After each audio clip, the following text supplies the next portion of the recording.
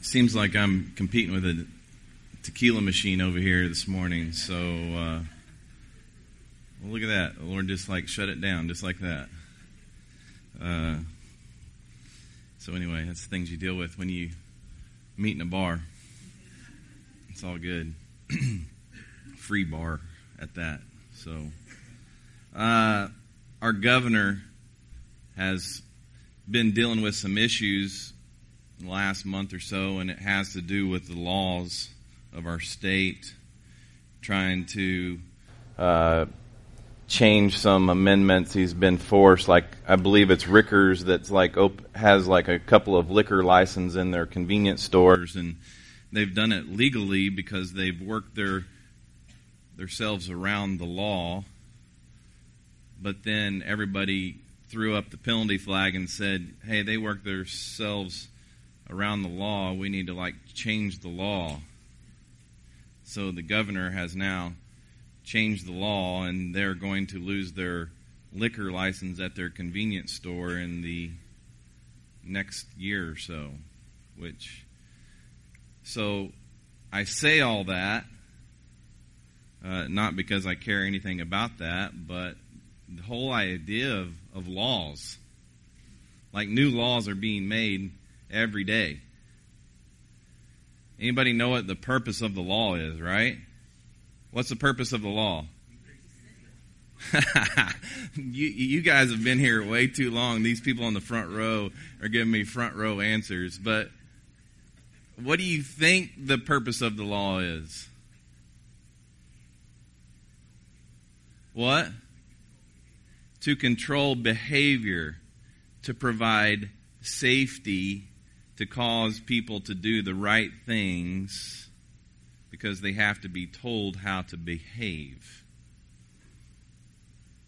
But the front row seems to beg to differ with that, and we'll talk about that here in just a second. That the law came along in Exodus when the Israelites were freed from the Egyptians. God came along and he gave Moses what we call the Mosaic Law. That included the 10 Commandments. And so he instructed the people, this is how you behave. These things line up with my character. This is what I'm about. And so if you guys will do these 10 things, I will bless you. I will take care of you. I will provide for you. If you choose not to do these 10 things, then you will be cursed. You will be cursed. So you know the story is they weren't capable of keeping those 10 commandments. And because they chose not to keep those 10 commandments, many times they were taken into exile, which means other enemies came in from Syria and from Babylonia, and they took control of the Jews, and they exported them out of Israel. They had to leave their country. This happened over and over. The whole cycle was this, is that they would disobey the laws that God had given them. He would curse them. They would be exiled. They would repent. They would change their mind about how they behaved, and they would again begin to obey God for a period of time. That would work, and then they would begin to disobey God, and they would just continue to repeat this cycle. So, at one point, in 586 BC, the Babylonians, King Nebuchadnezzar, comes in and he takes captive the Israelites again because they once again had disobeyed the law. And he exports them to Babylonia. This is the whole book, not the whole book of Daniel, but Daniel is about that. And during that time, Ezra is a prophet, and they sit there and think, we were told that if we just simply obey these laws, which now was the 10 Commandments, which was now in Leviticus 613 laws that were given to the Levitical priest, if we just would have obeyed those laws, we wouldn't be here in Babylonia right now taken into captivity. So obviously, we need something to protect us even more than just those laws there. Let's build on to those laws and make more laws so the people will be more obedient, because that's what the law is supposed to do. It's supposed to tell us how to behave, and if we do those things, then obviously everything will be perfect. So a group of priests and leaders get together and they come up with these additional laws that they add to the Mosaic law. Now, these new laws weren't as important as God's Mosaic law, but let's just say it helped God's law. It put a support system around God's law because God's law needed support. And so now they have more laws to protect themselves, to be obedient to, and to keep them from being exiled.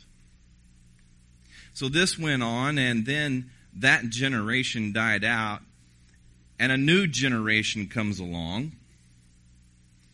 And this new generation now has God's Mosaic law, plus they have the oral laws that were written by the previous generation.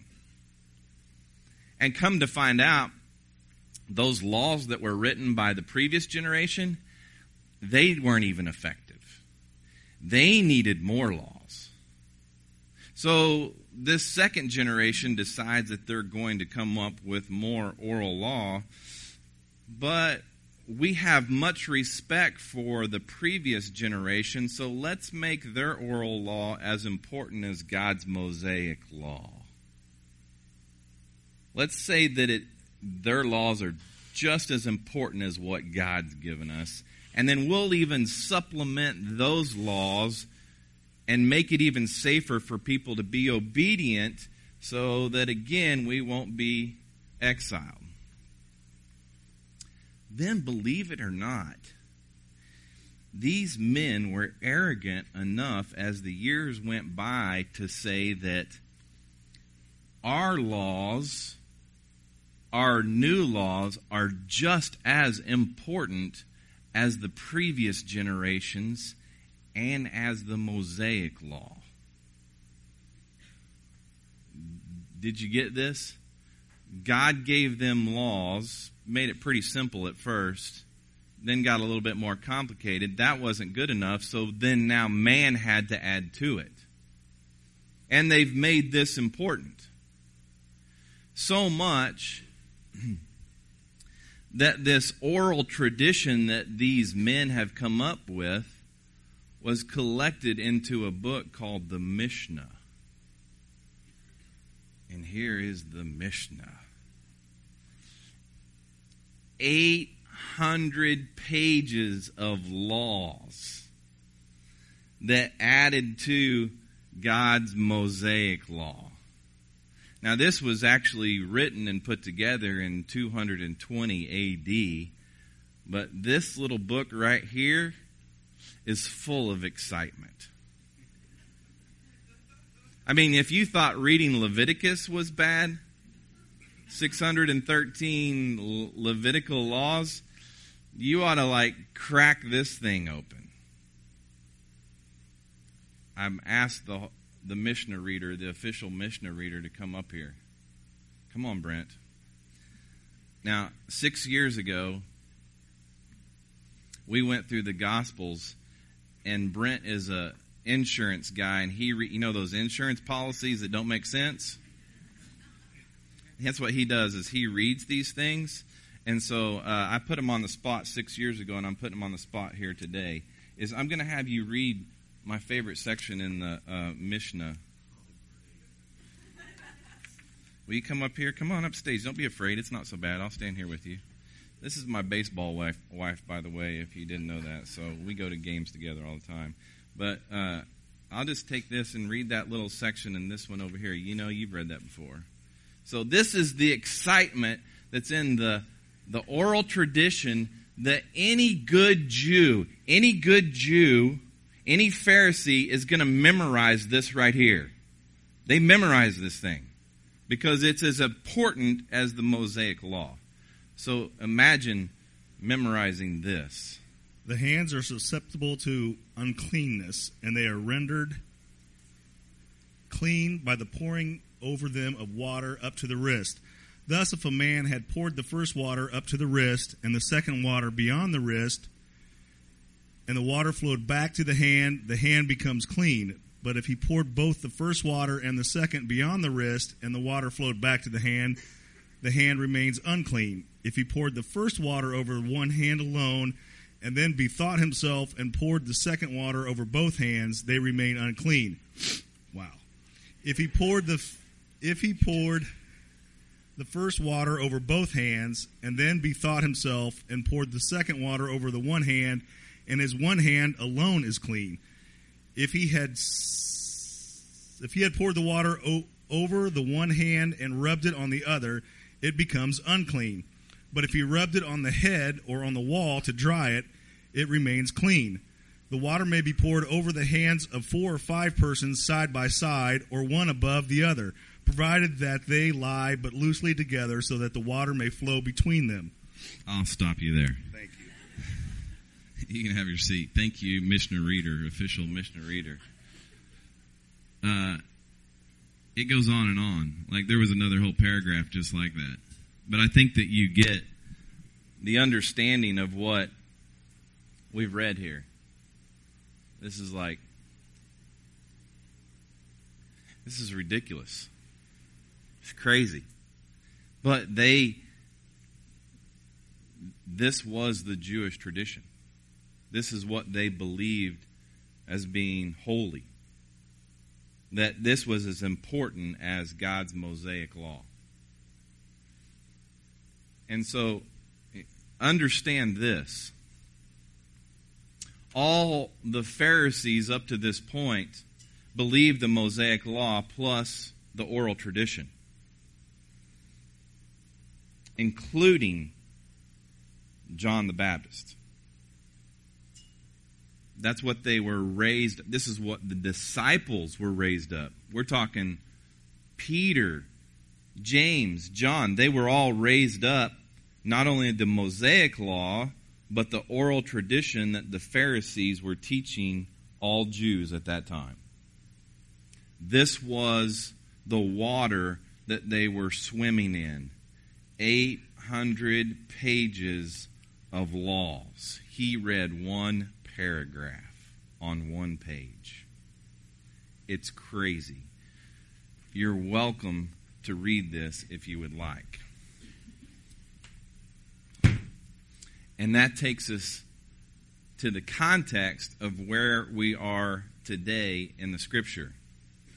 We just finished Jesus calling one more of his disciples, Matthew the tax collector, and now we're going to pick up in Luke chapter 5, verse 33.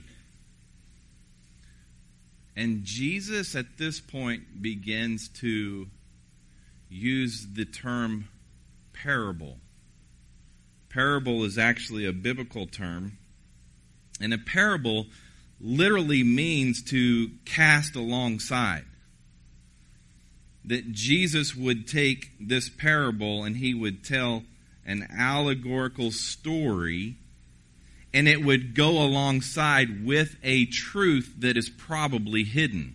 It's interesting that if you look this up in the Webster's Dictionary, that it will associate parable with actually Jesus. This is something that Jesus has done. And so today we get to one of Jesus' first parables. We've probably got around 35 parables to go. Not today.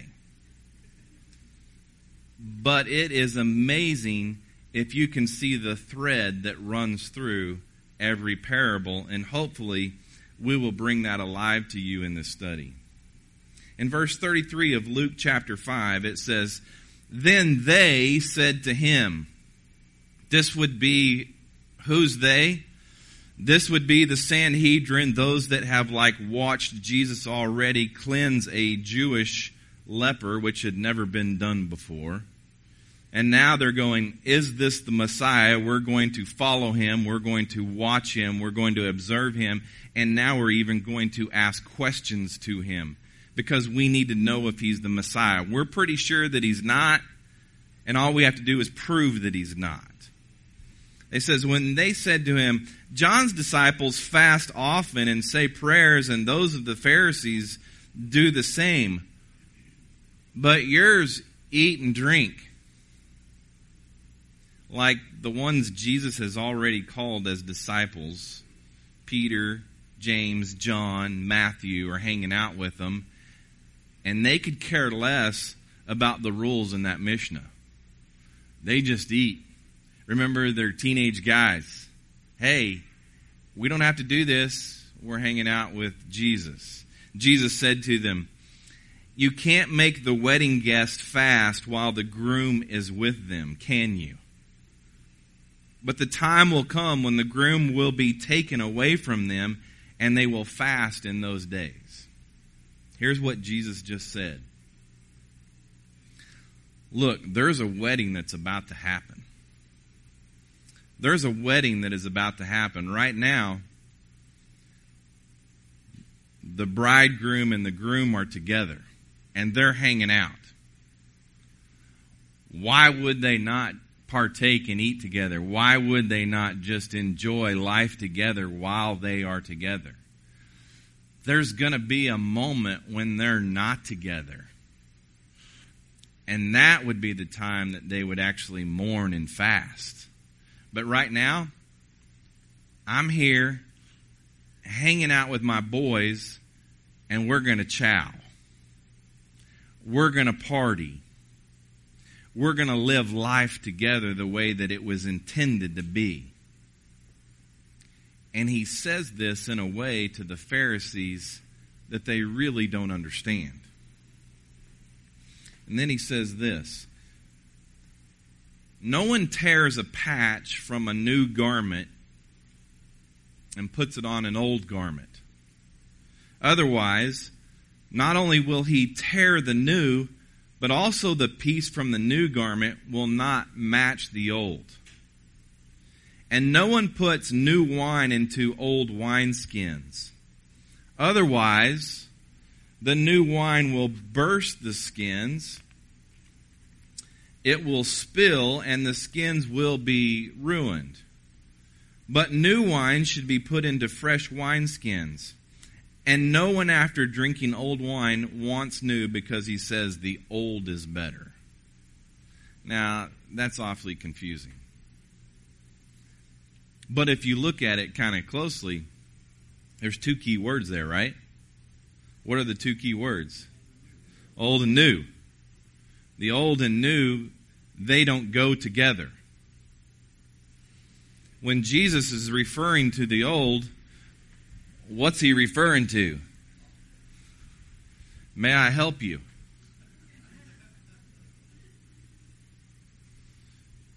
When he says you can't put new wineskins in new wine in old wineskins, he's saying this. I've come, I'm bringing something new, I'm going to teach you something new, and you can't mix it with this right here because it won't work. They don't go together. You can't take a little bit of this and a little bit of the new and mix them together. Because this will contaminate the new. Are you hearing this? Let's bring this up to 2017 real quick. You realize that Jesus has come with a whole new covenant. Yet we take, and And honestly, I get it because I was there and I did it. I even took forget the Mishnah. I took the word of the Old Covenant, actually being from Genesis almost through the end of the Gospels,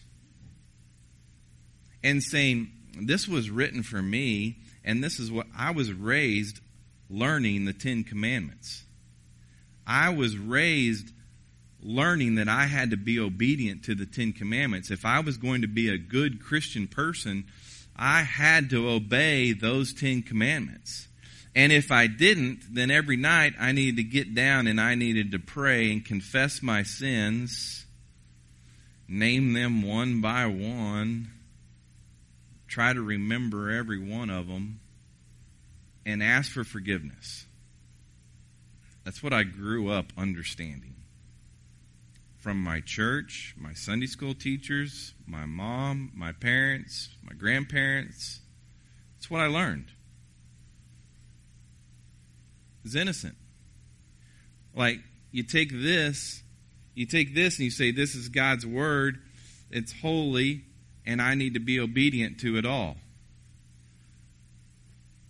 But then, years later, I learned to read this thing in the context of what it was intended for. That there is an old covenant over here and a new covenant over here, and they don't mix together. Like God brought the old covenant for the Jews. It wasn't even intended for me. It was for the Jews. I'm a Gentile being anybody that's not a Jew.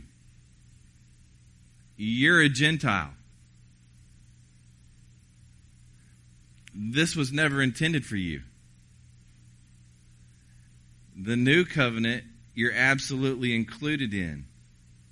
And Jesus is like saying this in parable form to these Pharisees, the Sanhedrin, and they just totally miss it. They totally miss it. And then we jump to John chapter 5.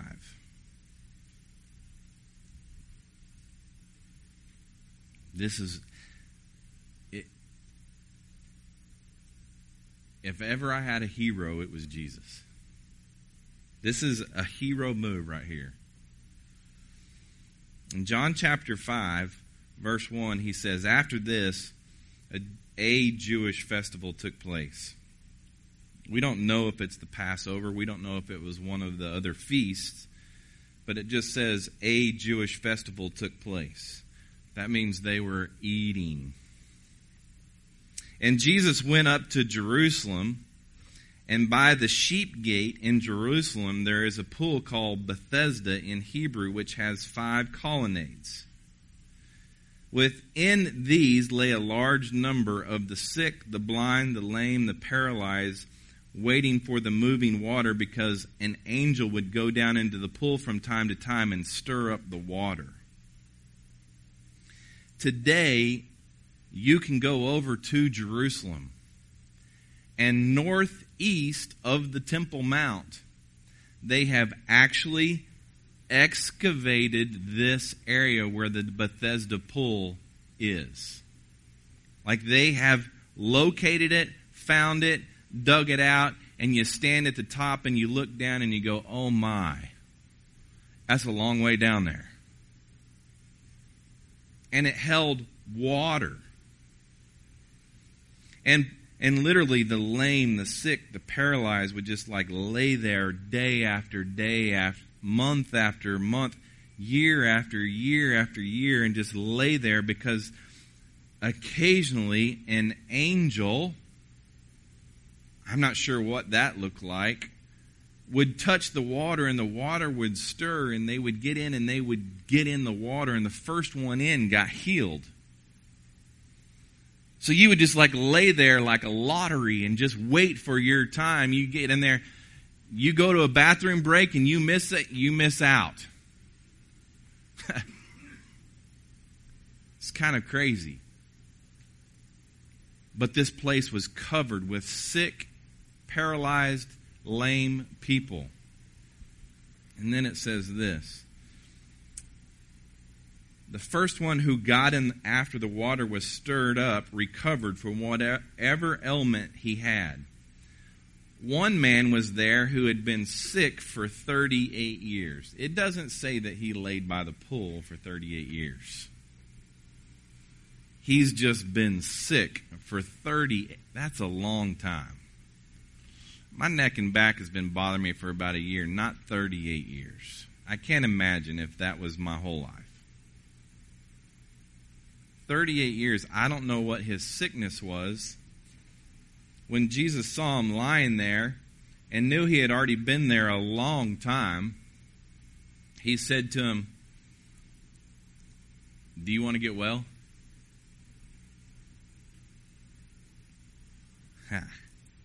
That's pretty cool. Like Jesus literally looking you in the eye and saying, "Do you want to get well? Do you want to get well?" "Sir," the sick man said, "I don't have a man to put me in the pool when the water is stirred up, but while I'm coming, someone goes down ahead of me." It's like every time someone jumps in front of me. No matter how long I've been here, I can't get there quick enough. The man's laying there, and Jesus says, "Do you want to get well?" And he's thinking that Jesus is going to be there for him to get him in the water first. Oh, this guy might help me. He's literally thinking, this is going to help me get into the water quicker. And Jesus told him, "Get up. Pick up your mat and walk." Instantly, the man got well, picked up his mat, and started to walk. I don't know what his sickness was. I don't know what was wrong with him. But Jesus says, "Get up, pick up your mat, and take off." And the man had to feel it. It says, he got well. Before he ever picked up his mat, he was well. He was well, and he got up and picked up his mat, and he took off.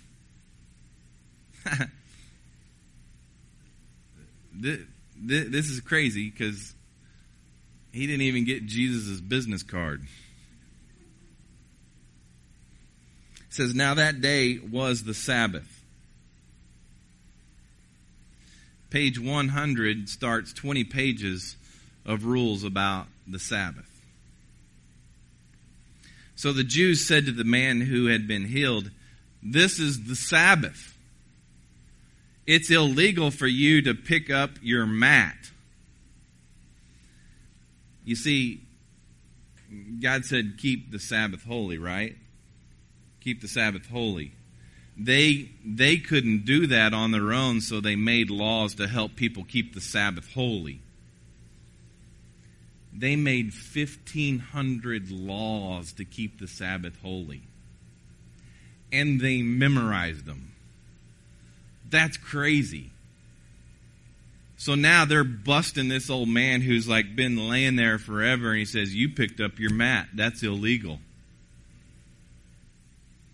He replied, "The man who made me well told me, pick up your mat and walk." He blame shifted. Literally, you guys, I was so excited about being healed that this man healed me and he told me to pick up my mat and go. Who is this man who told you pick up your mat and walk? They didn't already know. It says, but the man who was cured did not know who it was because Jesus had slipped away into the crowd that was there. You're going to find that this happens often with Jesus. He does his thing, he says his thing, and he slips out. Why? Because it's not his time yet. and somehow God provides a safe passage for him to get out of a frightful place. It says, after this, Jesus found him, this man that he had just healed, in the temple complex and said to him, "See, you're well. Don't sin anymore, so that something worse doesn't happen to you." It's kind of like the whole Israelite thing, right? If you sin, you're going to be cursed. But if you don't sin, you'll be okay. You see, Jesus came in and he taught the law. He knew the law. He didn't teach this. He taught the Mosaic law, God's law, not this. This was man's oral tradition. Didn't want anything to do with this. In fact, you'll see that he did everything he could to break every one of these. That's a hero move. That's a real man move. I don't care what they say. I don't care what they're going to do to me. I don't care about this. The only thing that I care about is my Father. It says, the man went and reported to the Jews, it was Jesus who made him well. He got his business card now. And he went back and he said, "Hey, look, I'm not at fault here. It was Jesus. He's the one that did it." And you know that the Sanhedrin, the Pharisees go, "Oh, man. He's healing more people. He's making more signs that he really is the Messiah. We've got to deal with this." It says, therefore, the Jews began persecuting Jesus because he was doing these things on the Sabbath. You're breaking the laws. You're not supposed to be doing any work on the Sabbath, especially healing. But Jesus responded to them, "My Father is still working, and I am working also." That's a hero move. He's like, guess who my daddy is?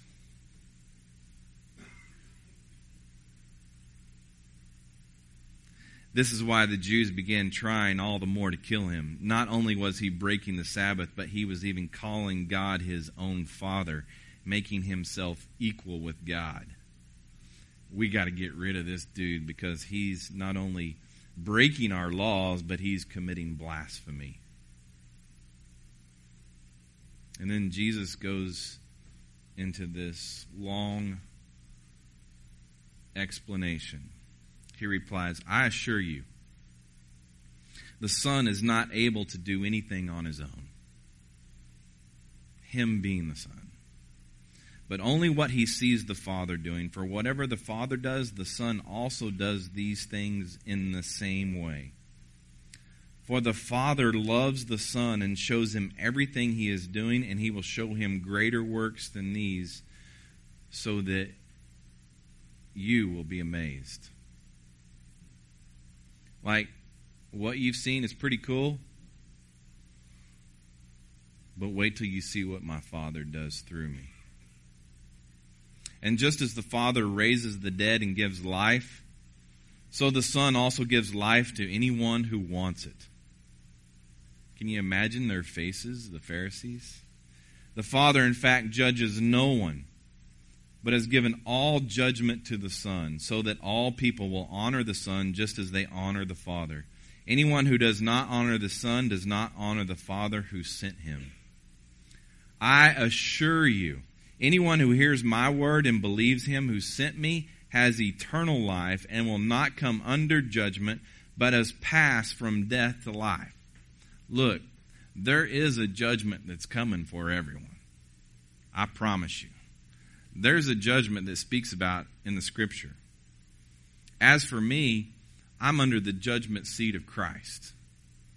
That being this, that he has already redeemed me, that he has already made me whole, that he has already made me perfect, that he has already forgiven me, that he has already done it in my life. And the only thing that I'm going to be judged for is the works that I do in Christ's name, in Christ's power. That's it.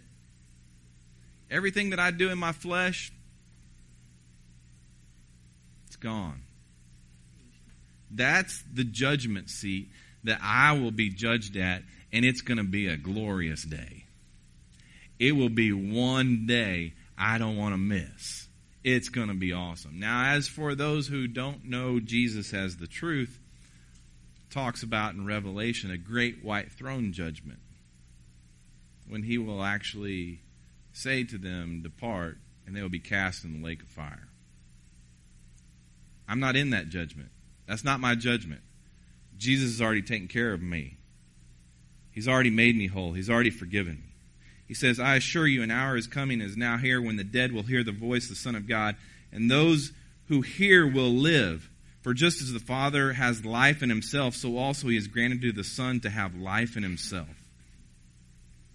And he has granted him the right to pass judgment because he is the Son of Man. Jesus is going to take care of the judgment. He's been placed in charge of all judgment. Do not be amazed at this, because a time is coming when all who are in the graves will hear his voice and come out. Those who have done good things to the resurrection of life, but those who have done wicked things to the resurrection of judgment. Just as we said. I can do nothing on my own. I judge only as I hear, and my judgment is righteous. Because I do not seek my own will, but the will of him who sent me. Do you hear what Jesus is saying? He's like, the whole time, this isn't really about me, but I've been given the authority. I may be the one doing what you see, but it's actually the Father who's doing it. You see, everything that you're seeing miracle-wise, it's my Father working through me doing it. If I testify about myself, my testimony is not valid. There is another who testifies about me, and I know that testimony he gives about me is valid. He's now speaking about John the Baptist. You asked about John the Baptist. Yes, he has given valid testimony. He has said that he has come to prepare the way. I'm the one that he was preparing the way for. You have sent messengers to John, and he has testified to the truth. I don't receive man's testimony, but I say that these things so that you may be saved. John was a burning, shining lamp for a time. You were willing to enjoy his light. Now you've let Herod arrest him because he spoke the truth. And now, because Herod has him, you guys have abandoned John the Baptist. Like, you don't want to be associated with him because you don't want to be associated with what Herod has accused him of. You've given up on him. He closes out, but I have a greater testimony than John's because of the works that the Father has given me to accomplish. These very works I am doing testify about me. The Father has sent me. The Father who sent me has himself testified about me. You have not heard his voice at any time, and you haven't seen his form. He's like, didn't you see when I was baptized? Like, God spoke. He actually sent the Spirit that rested on me. And you guys didn't even see it. You don't have his word living in you because you don't believe the one he sent. You pore over the scriptures because you think you have eternal life in them, yet they testify about me. You pore over this right here because you think there's life in this. You think that it will protect you, and it won't. But if you look at this law, if you just look at this law, it's all about me. I've come to fulfill this law. He says, and you are not willing to come to me so that you may have life. I do not accept glory from men, but I know you, that you have no love for God within you. I have come in my Father's name, yet you don't accept me. If someone else comes in his own name, you will accept him. How can you believe? While accepting glory from one another, you don't seek the glory that comes from the only God. Do not think that I will accuse you to the Father. Your accuser is Moses. This is the Mosaic law. Your accuser is Moses, on whom you have set your hope. You think that you can live out this law, and you're missing it. You can't live out the law.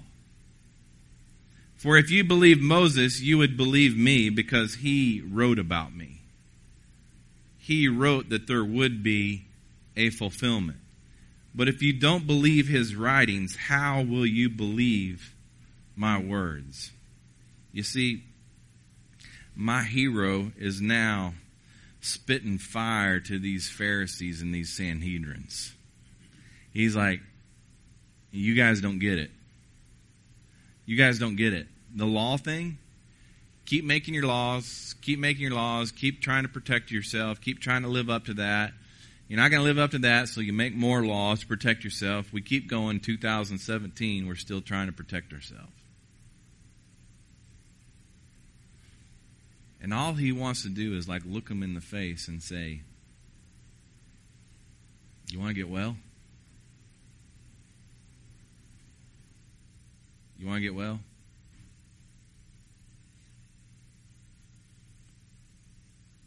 All you have to do is believe that I'm the Messiah. I'm the Savior. I'm the one that God sent. You want to get well? Trust me. My dear friend who passed away this year wrote this song I want you to hear.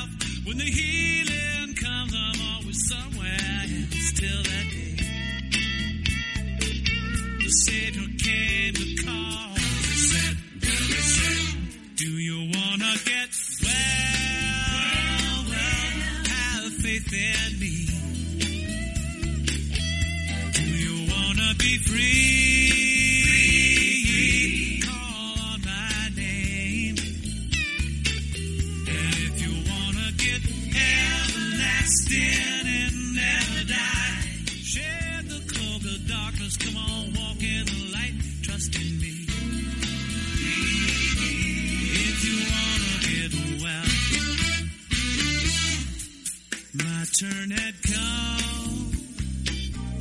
Don't ask me why. Nothing to lose. Bet your life I'm willing to try. I trusted the stranger, just did what he said. Never asked no questions, I just picked up my bed and walked. Yes, I did. I walked right out of there. 'Cause he said, well, he said, do you wanna get well? Have faith in me. Do you wanna be free? Call on my name. Do you wanna be everlasting and never die? Shed the cloak of darkness, come on, walk in the light, trust in me. If you wanna get well.